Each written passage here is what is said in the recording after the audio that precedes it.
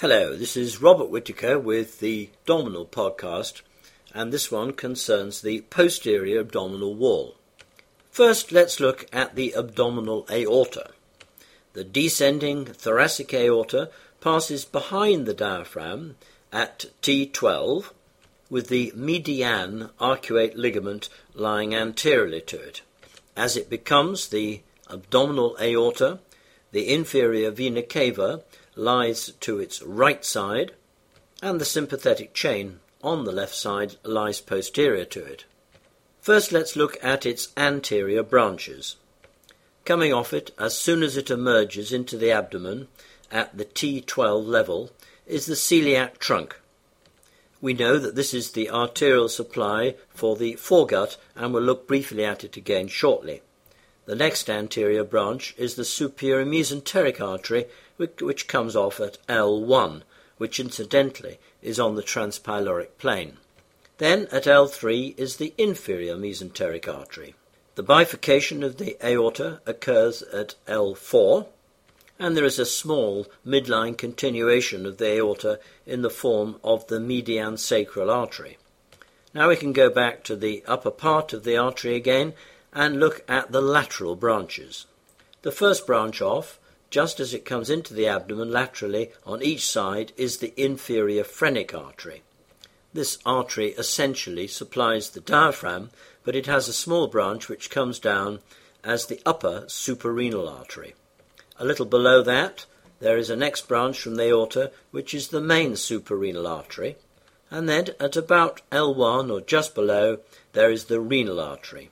The renal artery on each side passes to the kidney with its upper, apical, posterior, middle and lower branches.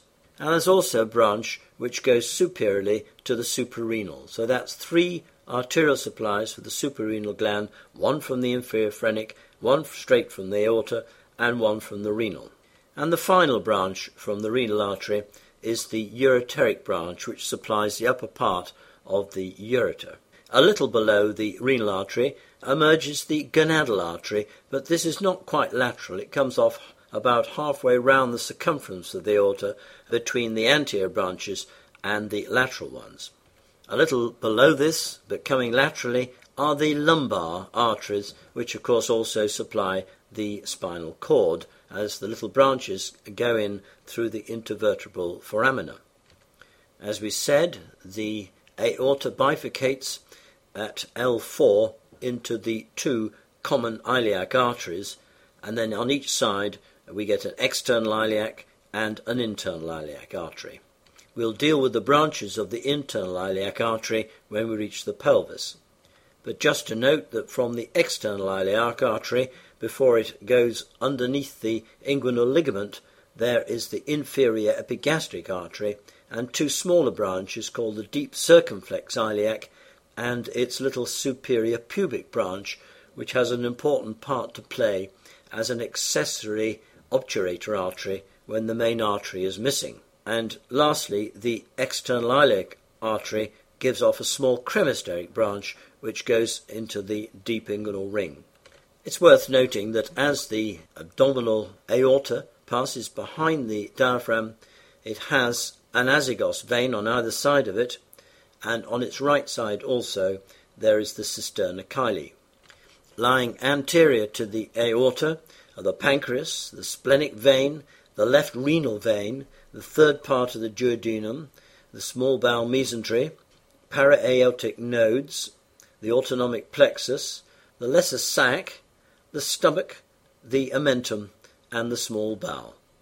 Now, for the sake of some recapitulation, let's just very quickly look at the branches of the celiac trunk, which we know supply the foregut. Arising from anterior from the aorta at the level of T12 are the left gastric artery, the hepatic artery, and the splenic artery. We can see the little diagram that accompanies this podcast that these are supplying the various parts of the foregut, just in the way that we described in the section on the stomach. Then we can look equally briefly at the branches of the superior mesenteric artery, and we can remind ourselves that we must supply the inferior part of the duodenum So we need the inferior pancreatico-duodenal branch, and then the middle colic branches, and then we supply the small bowel with jejunal, ileal, and the ileocolic down to the cecum and the appendix, and not to forget the right colic branch as well. And then we can look equally briefly at the branches of the inferior mesenteric artery, arising largely to the left side of the abdomen, and there is a left colic artery with a superior and an inferior branch, and then there's a left lower colic, sigmoid branches, and also the superior rectal artery supplying the rectum down as far as the upper part of the anal canal. Now we must turn to the inferior vena cava. And the important thing is to remind ourselves that much of the blood from the gut is going to pass into the portal vein and then via the liver before it drains through the left and right and middle hepatic veins to reach the inferior vena cava, inferior to the liver. But other branches we must note are the inferior phrenic, mimicking the inferior phrenic artery, and then there's the suprarenal vein on the right side going directly into the IVC, whilst on the left side the suprarenal drains into the left renal vein. Also into the left renal vein is the gonadal vein and some branches from the ureter, whereas the gonadal vein on the right side joins the inferior vena cava in its anterior aspect at about L1 or 2. Then posteriorly there are a number of lumbar veins, in specifically the third and fourth drain into the IVC, whereas the upper ones, 2 and 3, go superiorly to form the azygos veins. And then the branches of the inferior vena cava into the common iliac veins and the internal and external iliac veins have branches which mimic the arteries. A number of structures cross anteriorly to the IVC, including the bile duct, the liver, the opening of the lesser sac, the first and third parts of the duodenum, the head of the pancreas, the small bowel, the right common iliac artery, the root of the mesentery, the right gonadal artery, and the portal vein. For the sake of emphasis, just let's repeat that there are no tributaries from the gut directly draining into the inferior vena cava. Now let's have a word or two about the portosystemic anastomoses. At about 6 sites in the abdomen, there are connections between the systemic and the portal circulations. These probably form safety valves so that if there is a rise in pressure in the portal system, the blood can escape through into the systemic system. But there is only a limited ability for this to do so under normal circumstances without producing toxic effects in the body. The surgical details of these anastomoses is outside the field of this podcast. The important ones are the association of the left gastric veins, which are portal, and the azygos veins, which are systemic, in the lower end of the esophagus. Another good example are the superior rectal veins, which anastomose in the upper part of the anal canal with the systemic drainage into the middle and inferior rectal veins. Less important examples of the anastomoses are in the bare area of the liver, where the hepatic and portal veins can mix with the systemic veins from the inferior phrenic veins. And sometimes we see similar retroperitoneal examples where the colonic veins can anastomose with the body wall veins behind either side of the colons. Before leaving the veins in the abdomen, we must note that there is a system of valvulus veins in the pelvis called Batson's valvulus veins, which connect many of the plexuses at the base of the broad ligament and the preprostatic plexus and other veins with the veins which are associated with the spine. Specifically, these are the internal and external vertebral plexuses. The implications are that cancer cells, for instance from the prostate, can pass backwards through these veins and actually allow the cells to lodge in the vertebral bodies. This would, of course, happen when there's raised intra-abdominal pressure.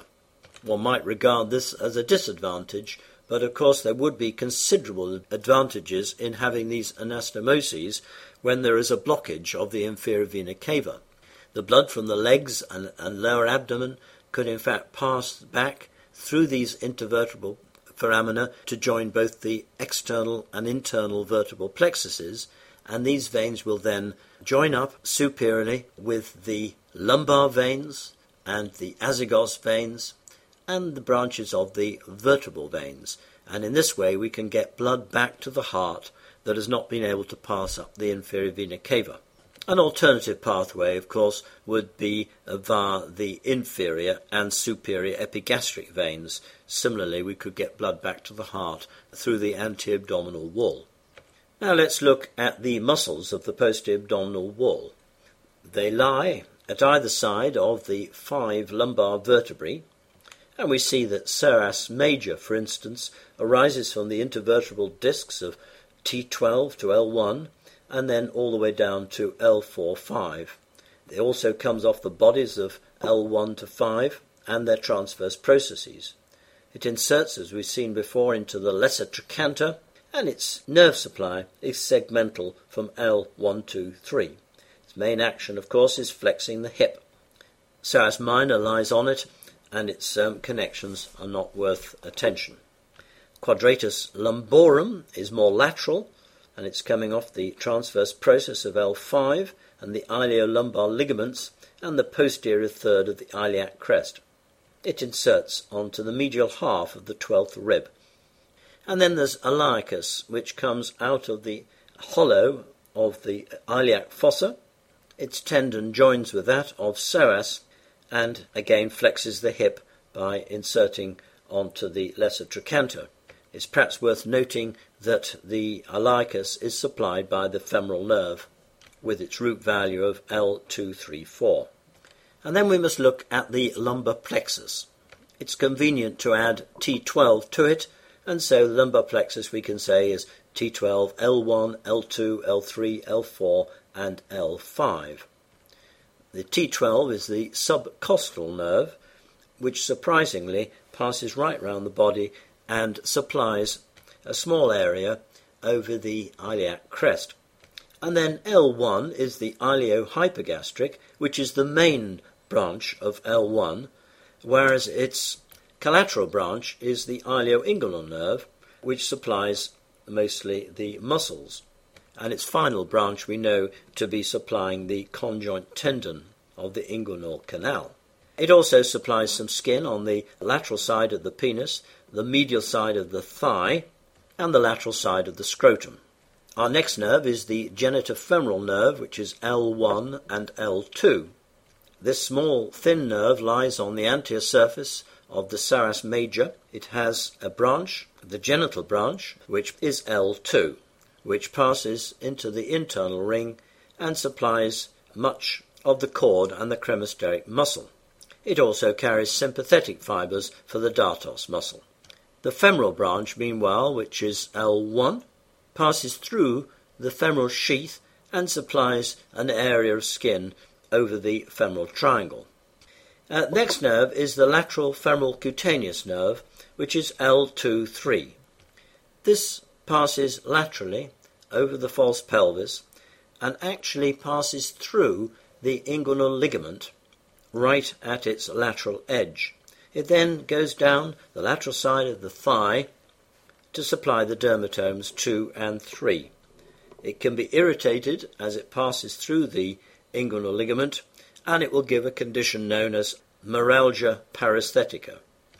And then finally, from the lumbar plexus, we have the posterior divisions which make the femoral nerve, L2-3-4. The anterior divisions form the obturator nerve, L2-3-4. And then the last 2 roots of 4 and 5 unite to become the lumbosacral trunk, which passes down into the pelvis to join the S1, 2 and 3 roots to become the sciatic nerve. And that concludes this podcast. We'll have a further look soon at the urinary tract and the reproductive system in the pelvis. Please visit our website at incidentanatomy.net, where you can find the complete collection of all our podcasts. You can also subscribe, download, or order any of our material. You will also find full details of our range of mobile apps.